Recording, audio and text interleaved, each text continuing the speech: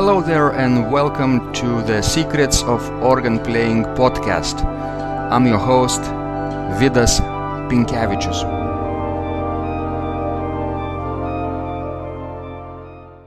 Today's guest is Dr. Michael Hammer, an American organist, pianist, composer, improviser, and fellow blogger, who is the creator of the blog called Piano Noise.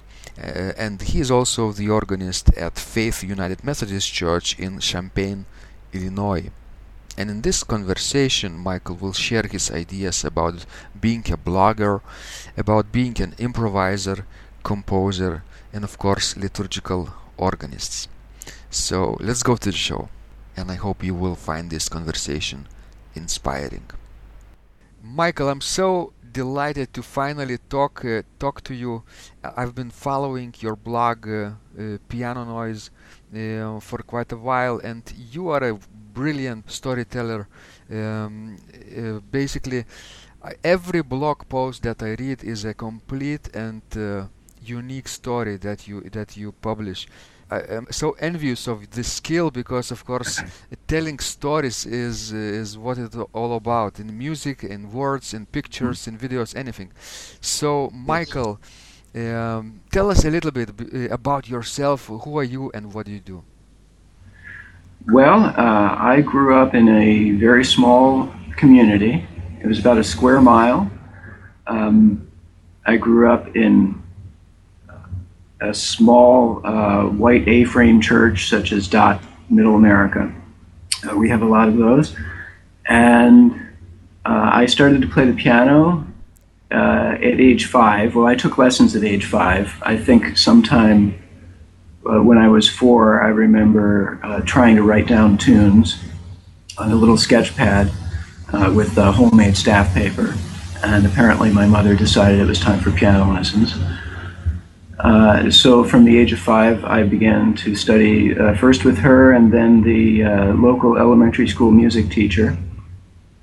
And when I was a teenager, we discovered that the Cleveland Institute of Music had a preparatory department. And that was very important for my development because up to that point, I had been kind of the local prodigy, you might say, which is really a stretch because it was a very small town, but the adults in that community were already telling me I should play the piano. I was able to play by ear. I was able to make things up, which, by the way, saved my parents a lot of money on sheet music. They would just ask me, play this piece, and I would play it. And then I went away to the conservatory and had a lot of catching up to do, actually, because my technical training was lacking. And so after a couple of years of that, I was able to get into the conservatory itself. And at that point, my life just took off because no more a little bit of this subject, a little bit of that subject. It was all music, and there was a library. So when I wasn't practicing, I could be in there looking at scores, listening to music, and I practiced 6 or 8 hours a day, and I would go to the concerts. On weekends, you could go to the Cleveland Orchestra and hear one of the best orchestras in the world for free. It was just amazing. And so I got my training that way, 45 minutes from where I had grown up. But we didn't know about it for a while. And then eventually I went off to graduate school on the East Coast. I studied at the Peabody Conservatory. And this is all in piano. Mm-hmm. And I got my master's degree and my doctorate from there. And all during that time I was playing the organ, but you might describe me as one of those pianists pretending to be organist. I started to play the organ in church about the time I was a freshman in high school. I subbed for the organist at our church, and then I began substituting at various other churches, different denominations, and so on. And a couple of years later, got a regular job in the Methodist Church, and I've been there ever since, pretty much regularly now for close to 30 years. And most of that time, I was still not what I would regard really as an organist, but I was able to play the pedals. My registration was probably not very imaginative, but I knew enough about the knobs not to be too afraid of that. And I did a lot of improvising, actually, because I had to make my way through school and to work my way through school and to handle a full load of classes and recitals and all of that. And I had church jobs, and I found one of the easiest ways to handle that was to be able to make up the morning offertory. So there was less practice involved. And so I did for several years. I was improvising constantly at the organ, having come at it completely through the back door, because I was not studying with an organist. I wasn't studying improvisation. I was just doing it because there was a creative impulse in me to do it. I found it a wonderful way to be able to think at the instrument, to express what you had to say, and at the same time, it was a great survival skill. Excellent. Michael, isn't that the most important thing, to sit down and play the instrument? And if you don't have a teacher, if you don't have a resource to learn, you just figure out things yourself, right? And practice makes perfect, of course, over the time, but your first, you have to get over this initial fear, and just play, make music, and whatever comes out of this instrument is beautiful. It's going to be beautiful because it's you it's making it, and it's always unique because every time you play it's different. It is, yes. Yeah, sure, you have to want it, first of all. You have to want it very badly. One of the things that Bach is known for saying, and he didn't say a great deal that we still have written down, that anybody who worked as hard as he did would achieve the same result, which is, I'm sure, mind-blowing for a lot of people. And say, well, he was Bach, of course he could say that. But I think to myself, well, do we have any idea how hard he worked? How often he was at the instrument?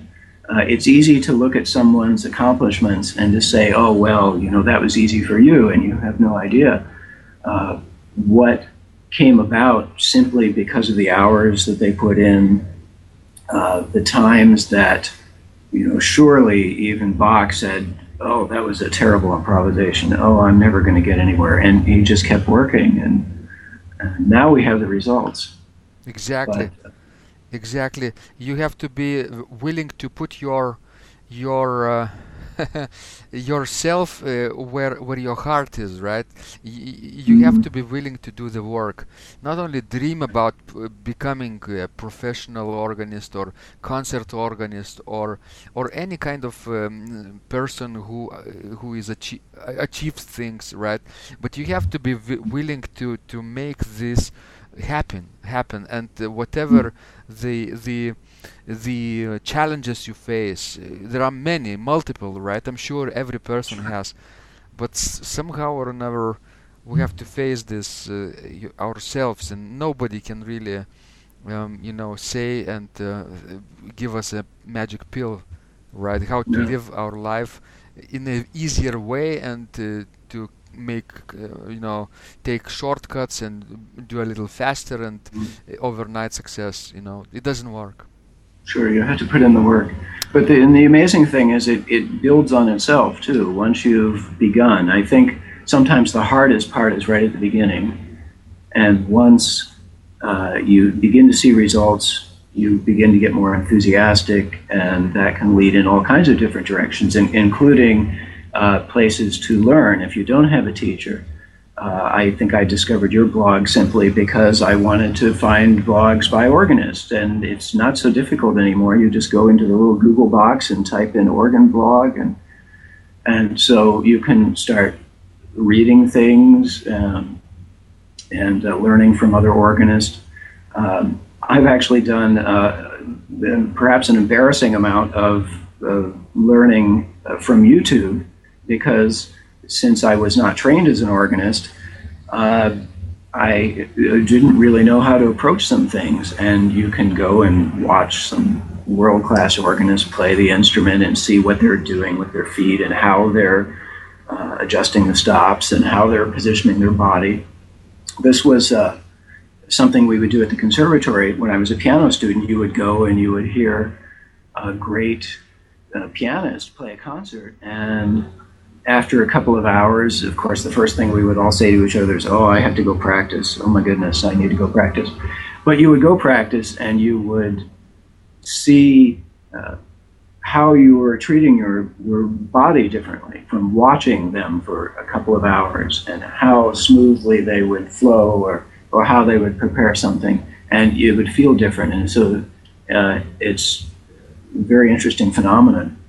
And I find sometimes just by watching people, not to mention reading, but that's all from curiosity. That's all from wanting to do it, and it builds from what you do. And then the more you can do, the more you will get out of watching somebody else do it. Exactly. Because the other day I saw someone playing a piece that I was playing, and he looks down into the corner of the organ, and I know exactly what pedal coupler he's trying to find, because it's buried right underneath where you can't see it. And there's just that brief moment where he turns his head, and I say, "Oh yes, I know what he's trying to do there," because it's right there. Yeah. And, yes, you have to be very curious, as you mentioned. You have this tremendous thirst of new information, right, in your specific field, in other fields as well.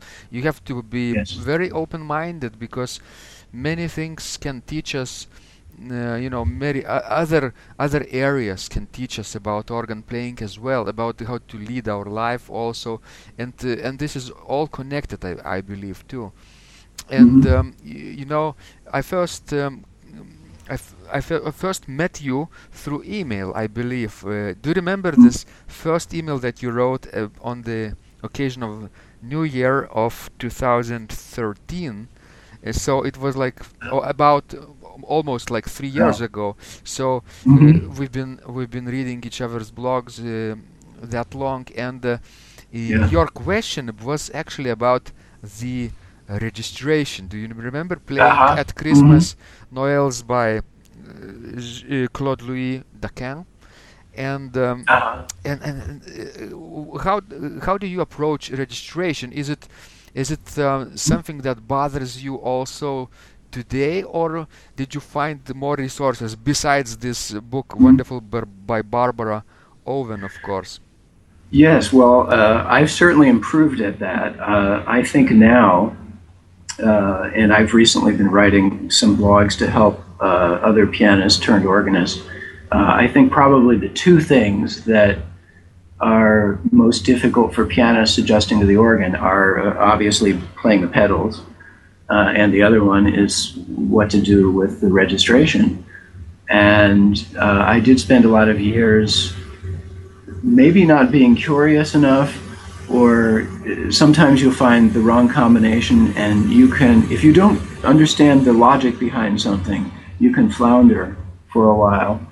And so I think at that point I was trying to find out what's the principle behind all of this. And it gave me just enough of a freedom then to start experimenting with things, which you never stop doing. But the difference, I think, is in understanding enough of the tradition and understanding enough about the way the organ is constructed to come up with some things that don't sound terrible, and then you start to realize, well, let me try some other things. Another thing Bach is apparently known for was the creativity of his organ registration. And I'm sure that didn't come about simply because somebody taught him, here's how you build a principal chorus and so on. But he must have done a lot of experimentation and just listened to the results. Exactly. Your instrument will teach you like 80% of what you need to know, basically. If you are very curious, if you have inquisitive mind and very focused attention to what you're doing, right? And if imagine you have on your organ at Faith United Methodist Church in Champaign, Illinois, how many stops do you have, for example?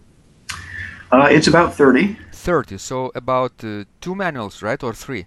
It's a two-manual organ. Yeah, it's a very symmetrical organ. There are about 10 stops in each division. Uh-huh. So very interesting. And plus pedals, right? 10 stops. Actually, so imagine having 20 on each manual, 20 on total, right?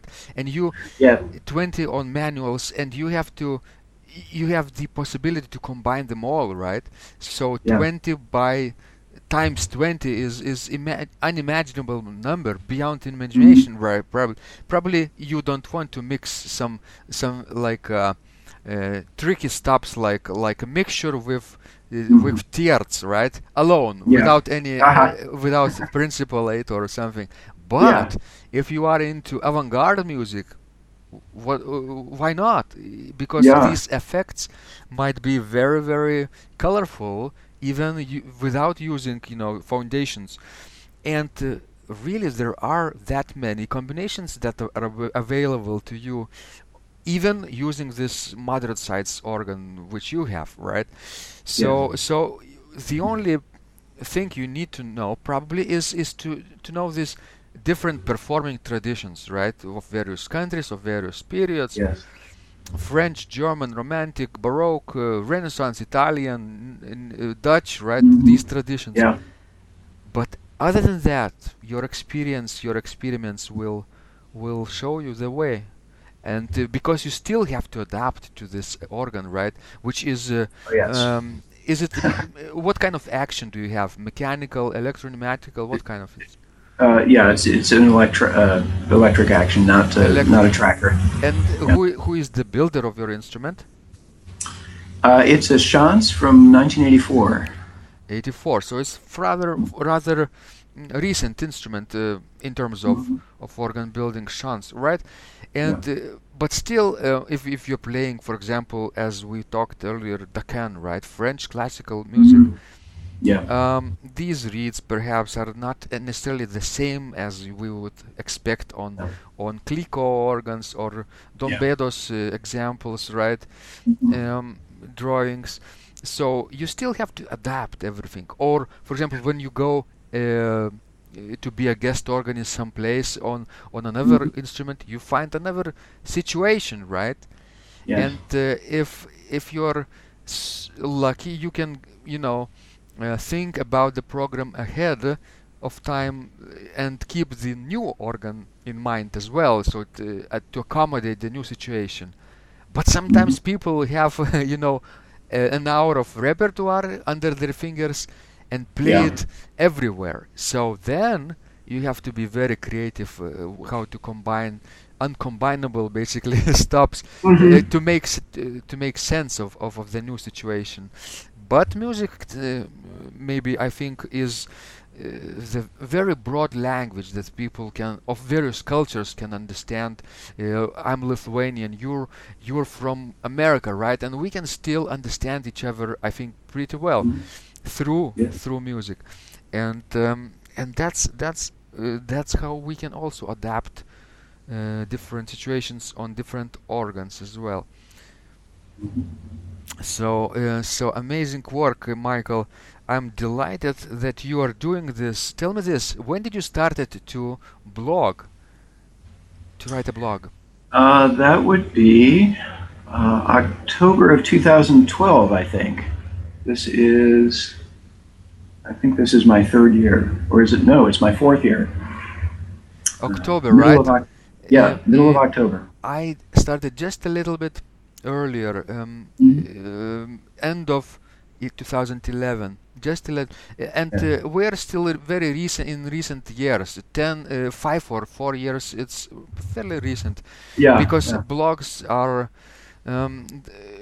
experienced bloggers started writing blogs when they first started to appear in Mhm. 2004, I believe.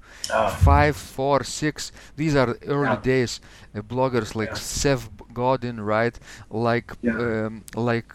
ProBlogger came out also at that time, and they started teaching these ideas how to write blog posts and these things.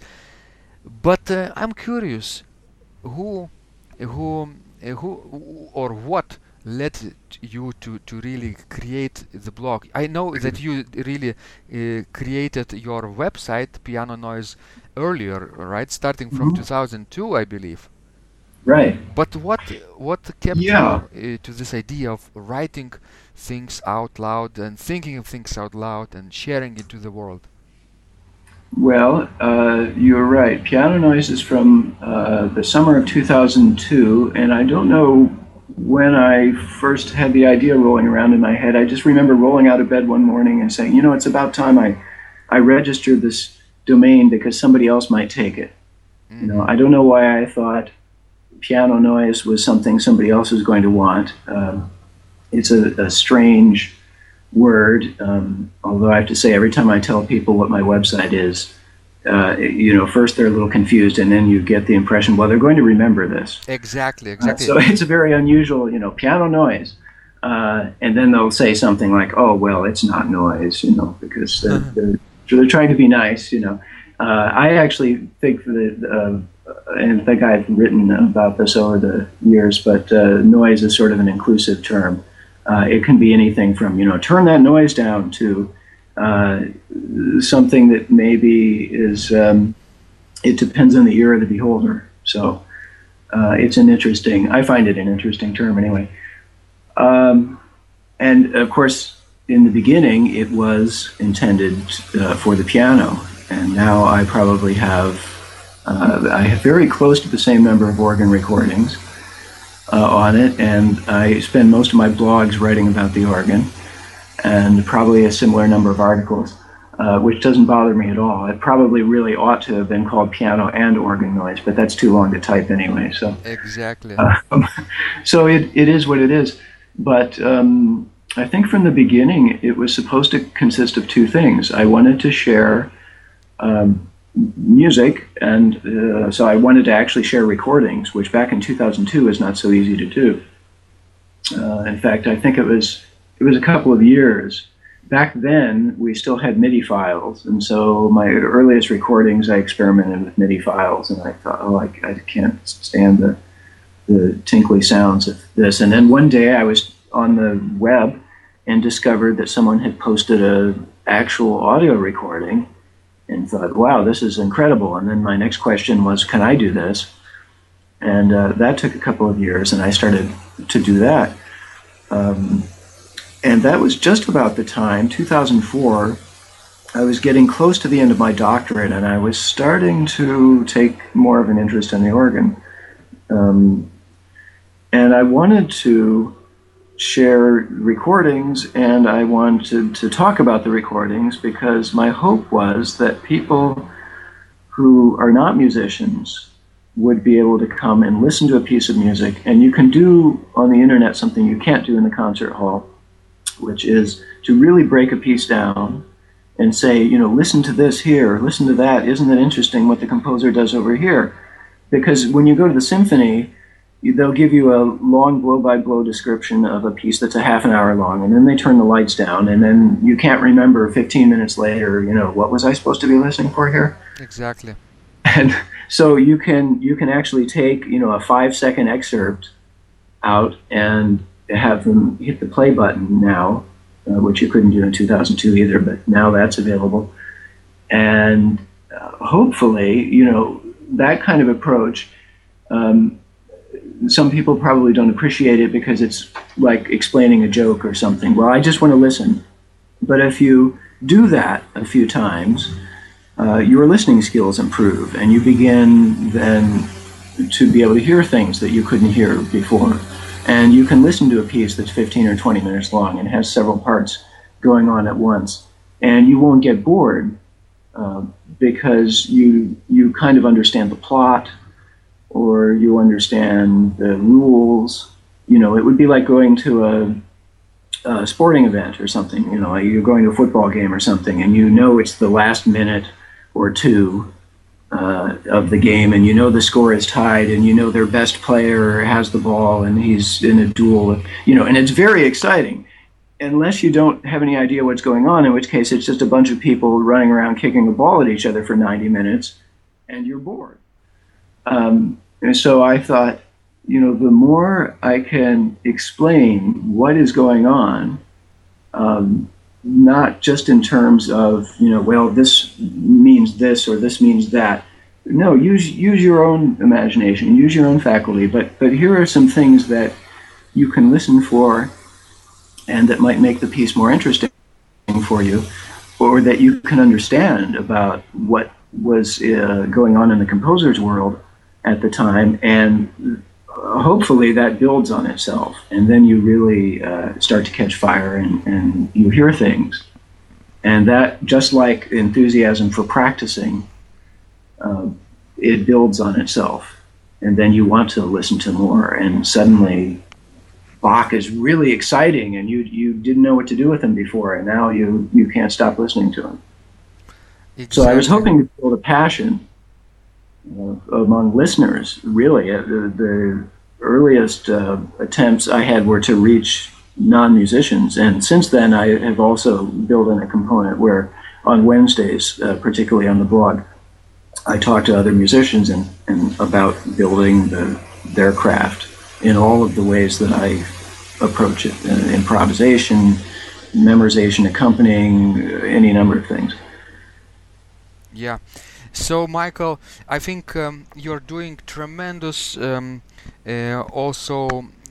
tremendous work, I think, in terms of entire organ global community, because your stories that you share from your own, basically, practice experience, your liturgical organ performance experience, they can be understood, right, across the board, across many different situations, and people from various countries can relate to you, right, because they are also church organists, and they also have troubles in organ registration or turning the page, like in your recent blog post, right? Yes. You went to the store to buy something, and everybody understand that it's a problem when you have to turn the page yourself. You have to photocopy music, make things smaller, but then it's very hard to read, right? And it's especially and it's a great story, right? So telling stories it's all about, I believe, too.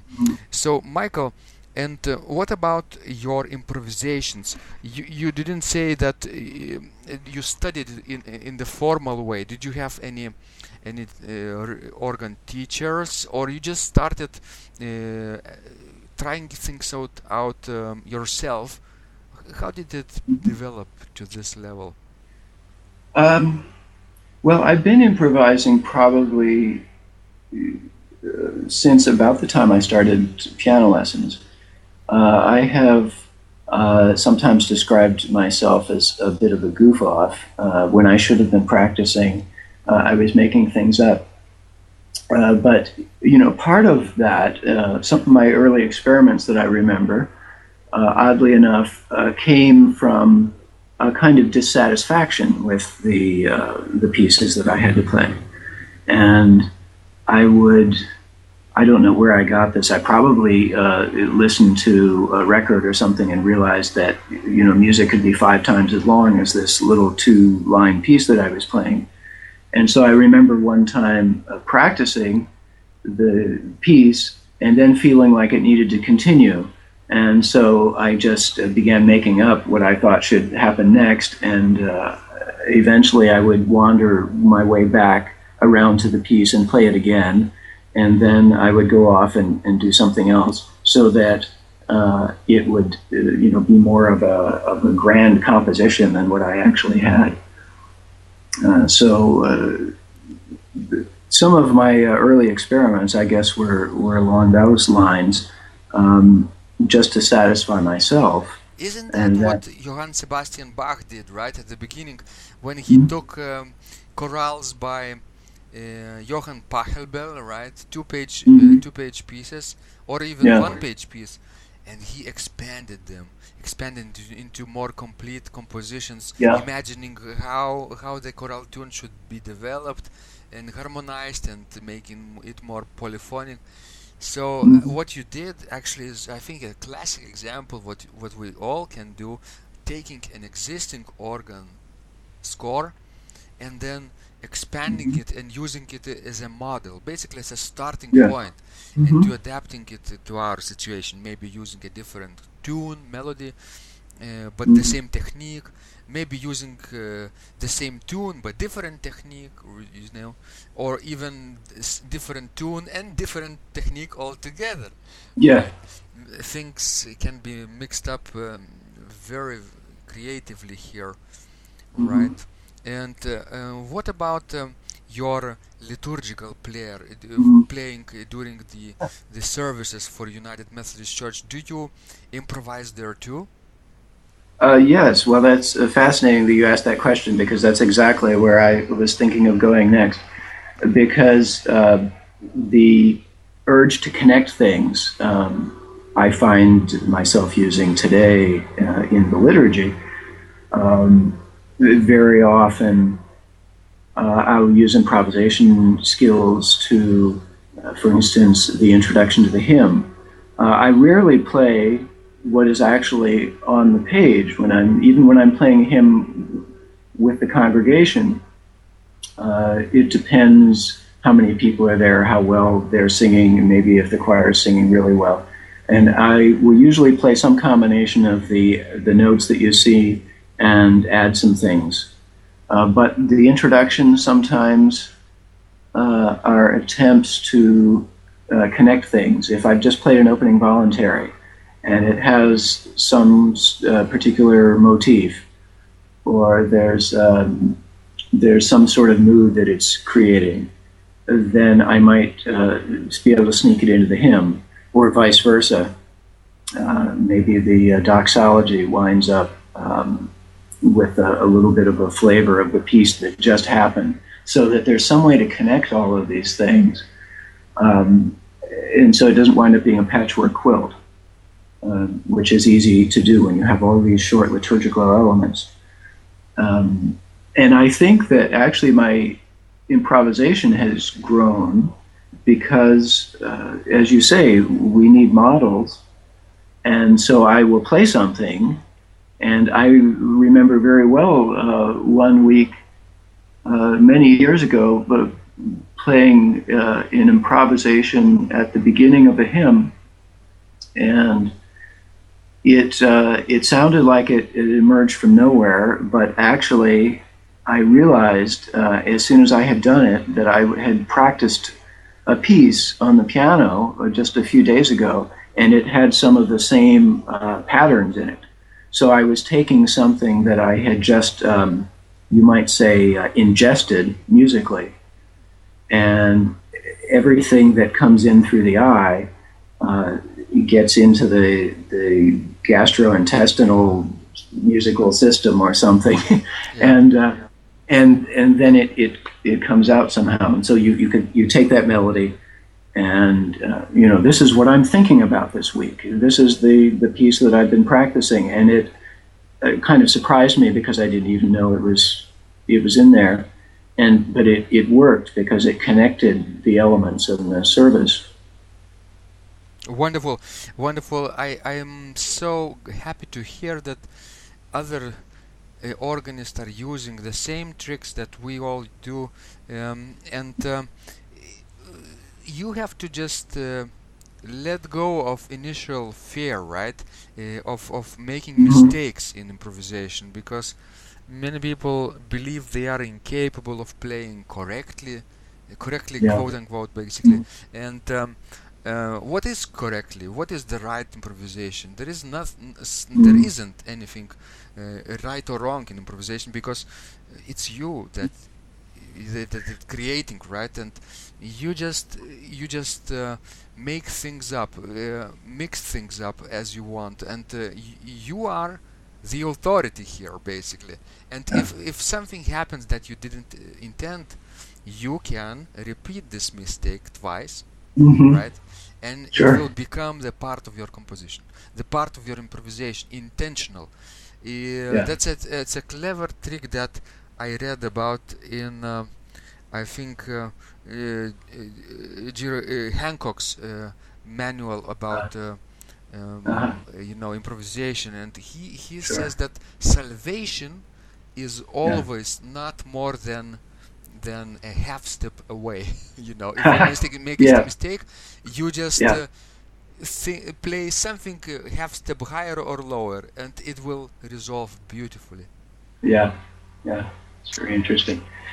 Well, yes, it's strange because very often I do find myself judging the improvisations. I find, oh well, I don't like this. I don't, and it's strange because there really is no answer. Did it go well or did it not? There seems to be something inside that wants something, and if you find it, wonderful, and if you don't, you'll have to keep looking. But yeah, people in my congregation are convinced that I never make mistakes, which is a very. And I tell them, well, actually, I'm making them all the time. But if you are really in the moment and you're listening to what you're doing, that dissonance can immediately resolve. Now, it helps, I guess, if you really understand what you're playing. If as you're playing it, you can realize how, or you can hear which voice uh, is maybe not where it needs to be, or it is right now, but then it needs to resolve. And so every minute you have to be focused on just what's happening there. And of course, it helps then also if you can record in your mind. You have to be a little bit like a DVR, I guess. Uh-huh. You play a phrase, and as you say, very often, yes, you have to then be able to recall that phrase. And one of the things I will do when I work with students on the improvisation, okay, now play what you just improvised again. And sometimes they can't do it. And I said, well, you have to work on that skill because you have to, memorization and instant memorization is a big part of improvisation. Exactly, and it's exceedingly tricky to acquire, because in composition, on written page, it's so easy, right? To repeat things. You just Yeah, mark repeat sign, and that's it. You repeat yeah. exactly as is written. But when you play something from your imagination, right, or Yeah. you're harmonizing, for example, a tune, and you want to repeat the phrase in exactly the same way, unless you understand what you're doing, it's exceedingly difficult. Yeah. On the Yeah. other hand, who told that we have to repeat exactly as it was played before? Yeah. Nobody, right? No. If you have the imagination to repeat with variation, that's even better, I would say, because it's unpredictable. It's lively living organism, right? And Yeah. changing all the time, like a virus, adapting. Your improvisation, your good improvisation, basically. I remember on my first attempts to improvise in public, I would create this piece, for example, very beautifully, using some Baroque techniques.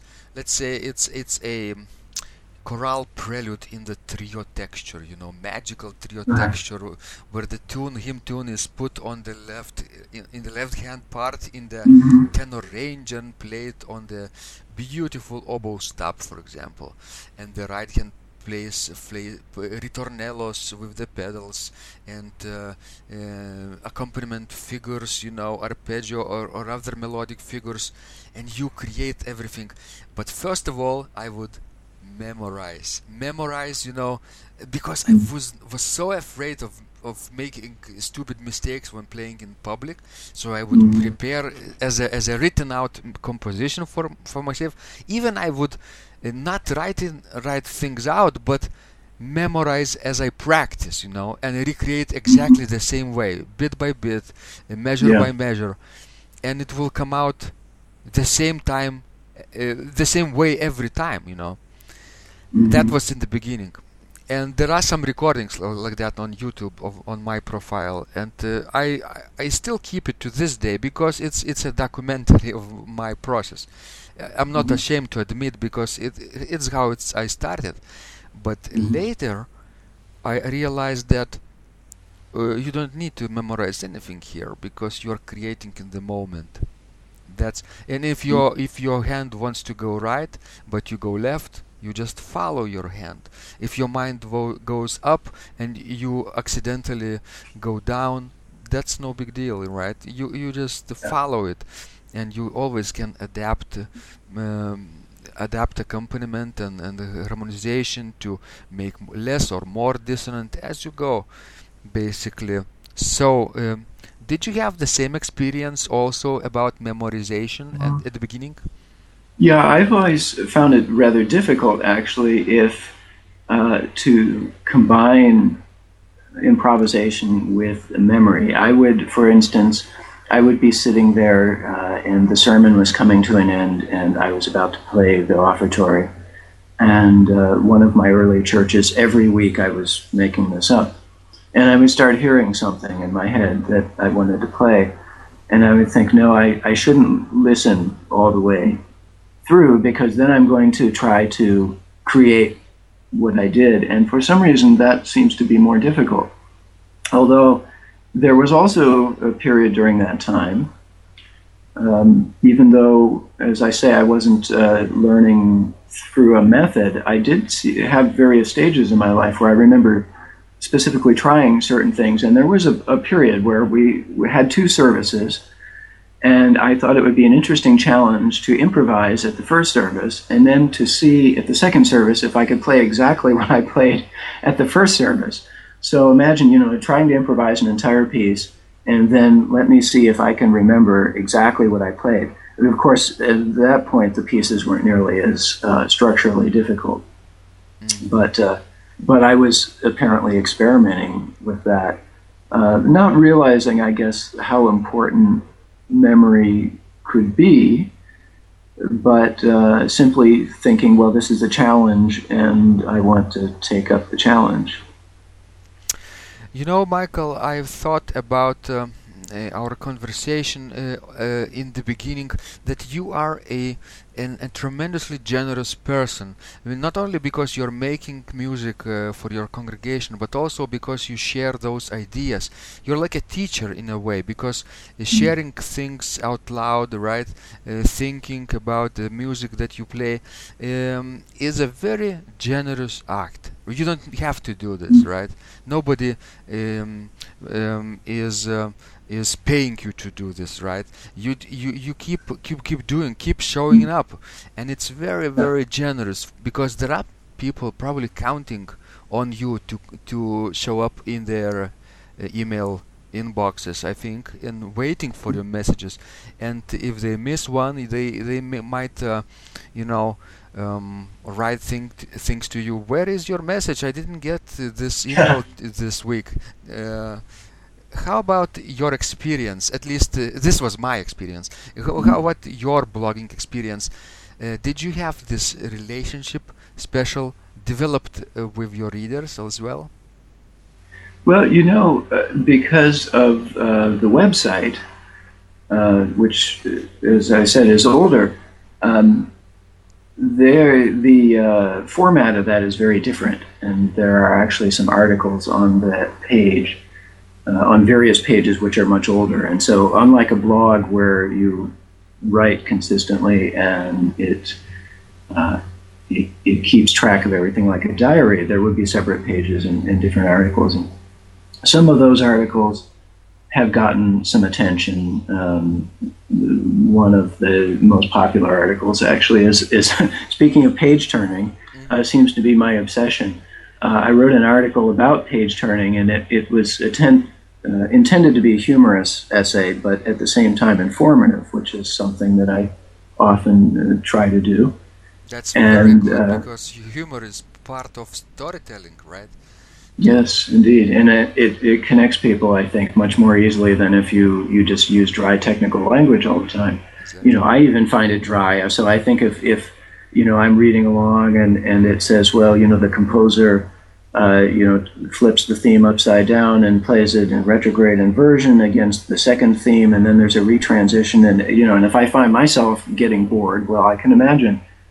So I wrote, don't crash into your pianist and things like that. And I have gotten probably more email from that. At all hours of the day, somebody will tell me, one woman in Germany was reading it in bed and woke up her husband because she was laughing so loud. And the other day I heard from a retired professor in Columbia. And it's just these people from all over the world that will react in many cases to things that I had written years ago and have put on the site. And sometimes then to something I recently put on the blog. I should say, by the way, the latest series having to do with organ registration seems to be one of the most popular things I put up on the blog for a while. So the organ has really taken over, apparently. Wonderful. And I guess, do you have any regrets ever, of starting writing? Because I believe by now you kind of committed, right? You know that you will be writing things on Wednesday, on Friday, on Monday, right? And you don't perhaps know what exactly you will write when Wednesday comes. But you know that you have to write something, right? And you think about that ahead of time, and good or bad ideas will come. Sure. Yes, it varies. You said actually earlier, I don't have to do that, and I was thinking, well, actually, I do. I feel like I have to do it. It's something, that I was put here to do. I don't know, but it's part of my personality. But there are times, yes, as soon as you've committed to something, and now I have to come up with something to write. And usually about a week ahead of time, I try to figure out what I'm going to write, because I hate getting halfway through the day before the blog and having no idea. It's strange. I suppose, a lot of people enjoy the stress of working up against deadlines. And I think sometimes that actually does help, but I don't like it. I don't like the feeling. So I would prefer to at least have a plan in mind. And this year I've been able, the weekend before, to write the blogs for the week, and then I can proofread them and send them out. Last semester, I think I was doing it very late, and it got difficult, especially about February and March, when the weather is cold and it's very dark here in Illinois, and I start getting a little depressed, and it gets harder to write the blog, I found. But when the weather is good, when things are going well, when I have an idea, and ideas are easier to get if you're engaged in what else is going on. Maybe I read your blog and think, oh, that reminds me of something, and then I have something to write.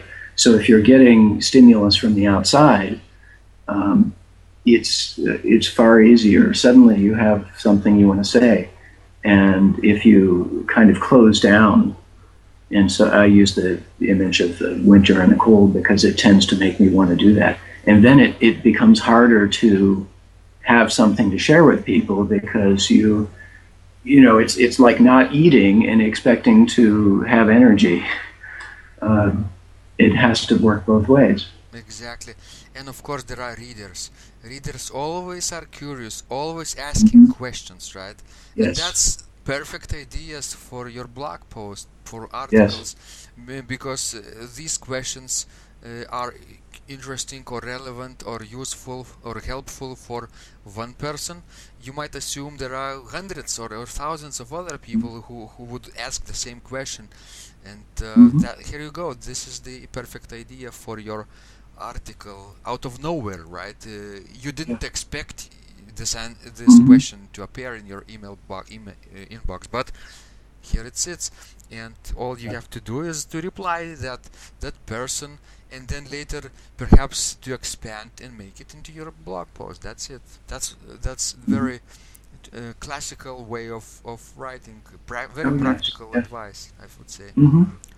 Do you see, just sorry to interrupt you, do you see yourself as a teacher in blogging too? Yes, I think so. Very much. I have been a teacher, in the traditional way. I have done some college teaching. I had a studio of piano students and composition students and things like that. So I guess it's in some ways simply a spectrum. It's a continuous thing. But when I give concerts, I will take the same approach very often, and people like that. In fact, even at my church, I will put things in the bulletin about what I'm playing.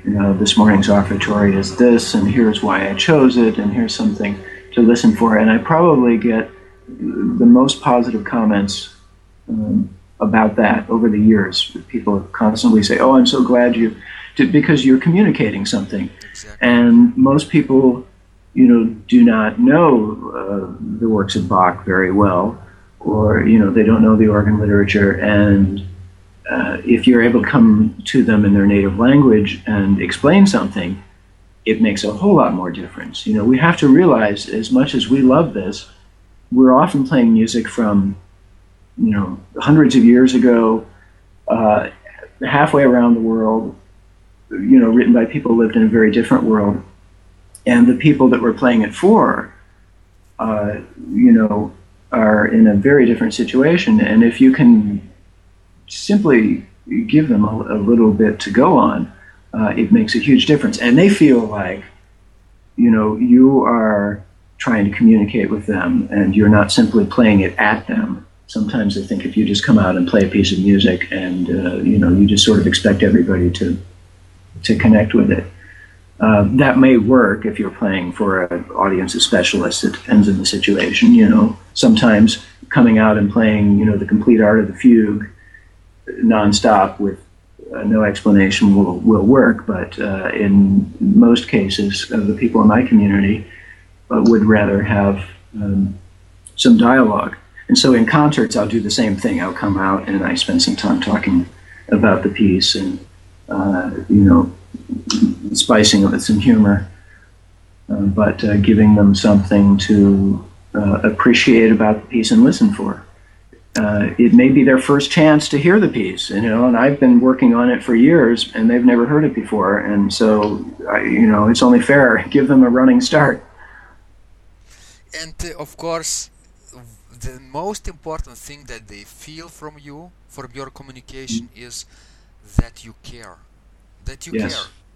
You care enough to share those vulnerable ideas. You open yourself up for criticism, right?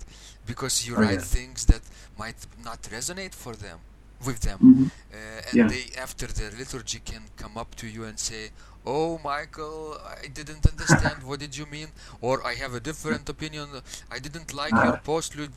Your hymn playing was, too slow or too loud or whatever." But you're generous. You care, and people feel that you are basically transparent and communicating those ideas that people can, as you say, relate to. And then later they can reciprocate, I think, too. Yeah. And I hope engaged. because it means you are there. And that, for me, is an enormous difference. When I walk into the church on Sunday morning, I feel like here, right now, we are doing something important. That we're part of a very long tradition that goes back thousands of years. It's all over the world, but we're not just marking time. It's not like stamping out another item on the assembly line. That this matters, and improvisation is a way for me to do that, and communication is another way to do that. Here we are, and we are all in this boat together. Like a lot of Methodist churches, ours is literally built like a upside down ark. Uh-huh. So yeah. So we're all in the ship, and in this moment, this is important too. It's not everything, but it is everything right now. Michael, tell me this. I know you are interested in new music as well, right? Not only in classical organ Yes. compositions, but you're always on the lookout of new compositions, because I remember you contacted me about one of my pieces, right? Yes. Veni Creator Spiritus, was it? Yes. Yes. I played that and you played that, right? a few Pentecost. It's probably been a few years Uh-huh. that I played that. Yes, I've had some good luck finding some fascinating pieces for Pentecost, and that was certainly one of them. Also, your piece for Communion, which I think may have been the first one I played. Very In fact, I just noticed that the other day. I have a recording of that up, and it's really interesting because we had a nest of birds outside of our sanctuary, and from about the beginning of June to the middle of July, the birds are going nonstop, and so that you can hear on the recording the birds chirping along with that wonderful bird-like passage in the right hand. Right. That repeats over the chant. And I kept thinking, I should re-record that. I mean, to get the birds out of it. Re-record it in December when the birds are not there anymore. And I thought, I don't know. It's very birds and atmospheric. special effects, right? Yeah. Vogelgesang. Like one of those nature tapes or something. Exactly. Beautiful. I have to say that it was Jean Langlais who inspired this passage in the right-hand part for me, because he created something also quite similar, not the same thing, but a similar technique, using modal writing. So I know that you are a composer too, Michael, right? Yes. What kind of music is interesting to you the most, and what kind of ideas you create in musical means? Well, most of my compositions are for the piano. That's partly, I suppose, because many of them are older, and I was at that time playing the piano. But I think I also felt that as a pianist, the sacred literature really has kind of a hole in it. If you're an organist, you have hundreds of years of great music written by the great minds. And piano in church is, I think, a phenomenon that is mostly limited to America and largely to the South, but we have it in the North as well. And I didn't feel like the tradition was as deep and as rich as it could be. So I started to create pieces that were more technically difficult, certainly, because I'm at the level of a concert pianist. And without worrying about, can I sell this to everyone? Because, publishers will make you simplify everything so that they can, everybody will be able to play it. And I thought, artistically speaking, I wanted something that engaged the hymn that was being set, that did it with regard to the form and the structure of the piece that had all the same types of concerns that an organ composer would have. And so the majority of the pieces that I've written up to this point have been for the piano, and many of them, I would say most of them, are built around hymn tunes and can be used then for opening voluntaries or offertories. We have a wonderful Steinway sitting right next to the organ, and so I'm able to hop off one bench and onto the next. And so I'll often play one of those. But stylistically, it tends to be somewhat eclectic. I found early on that one of the things that I was doing was trying to historically engage the era of the hymn. And so if the hymn was written in 1830, I might pay a sort of homage to what was going on artistically in that period. But at the same time, I never wanted to sound like an imitation.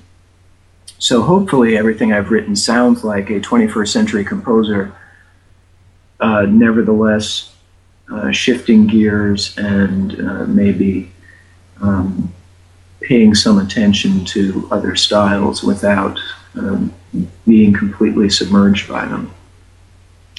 And I've written a few organ pieces, but they tend to be improvisations that I've later written down if I was lucky enough to have a tape recorder available at the time.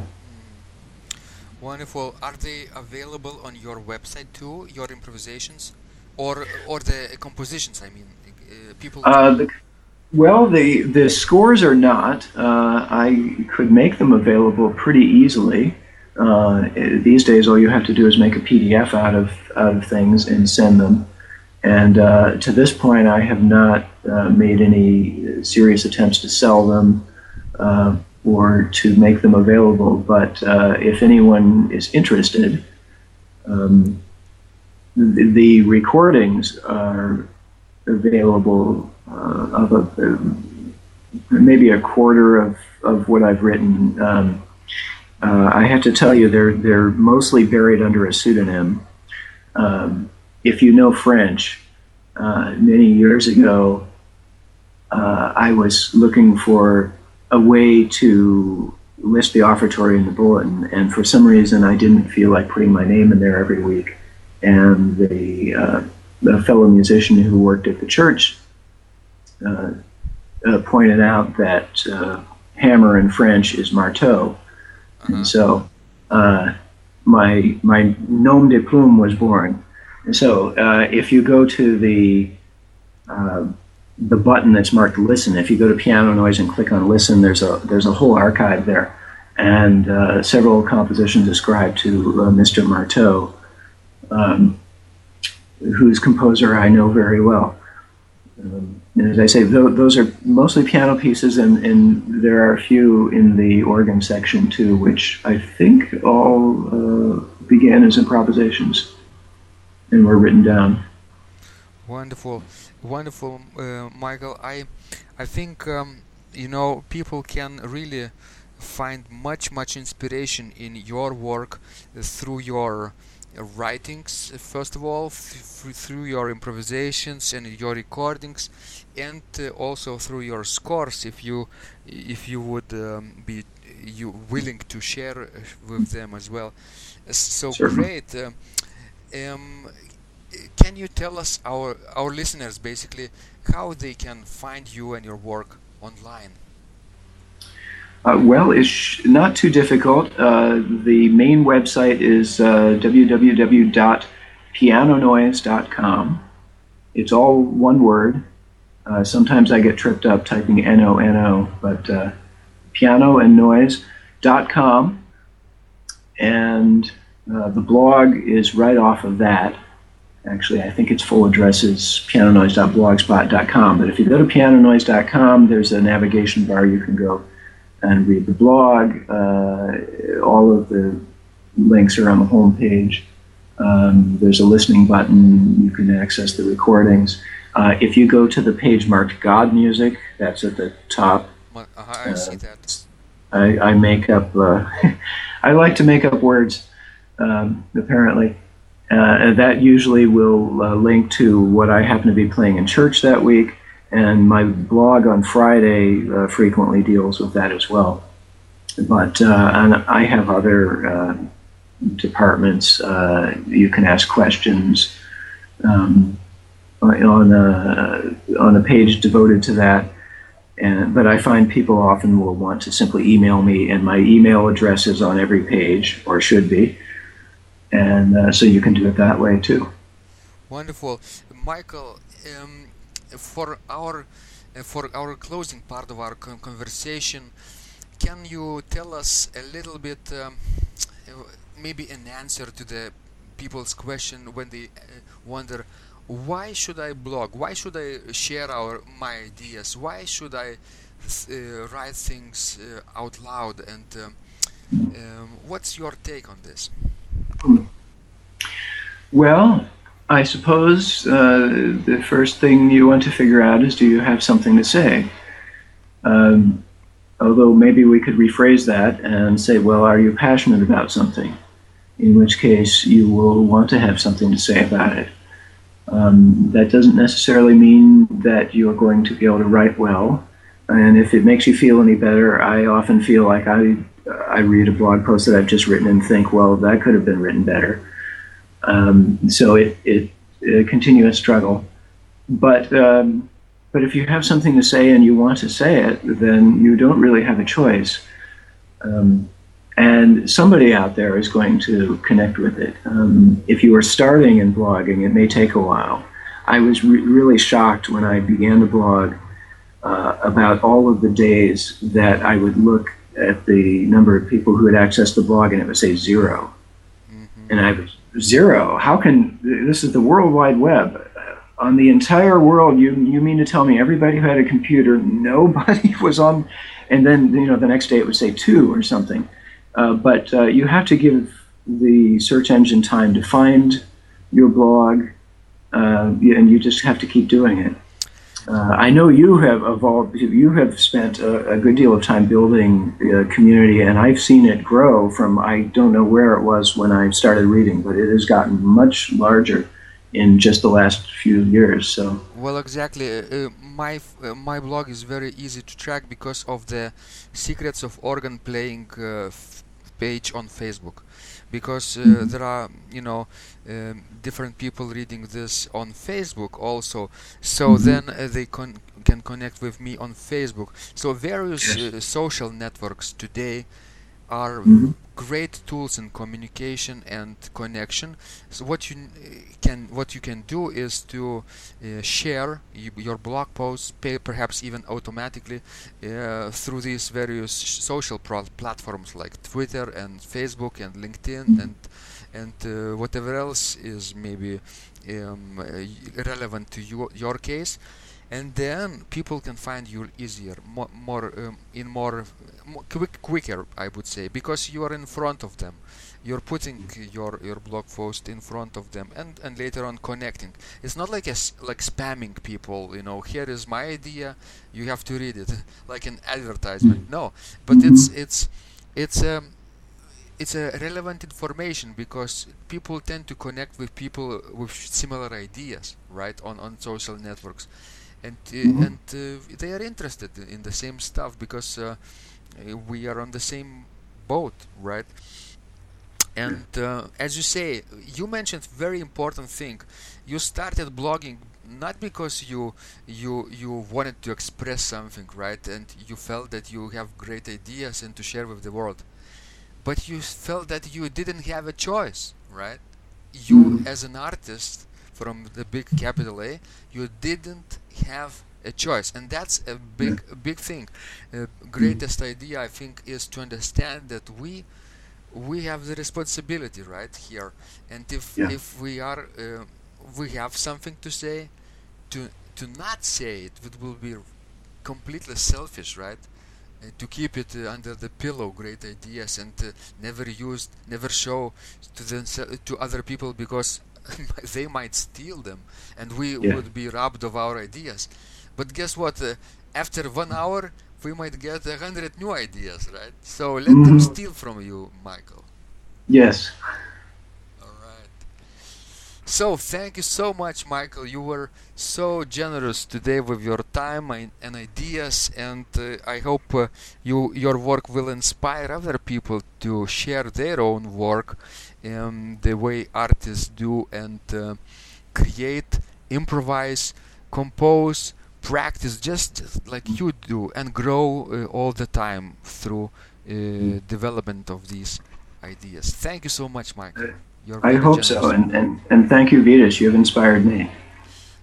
And somebody inspired me as well, so we're continuing this tradition as well, and I hope you will inspire other people, and this circle will continue and grow.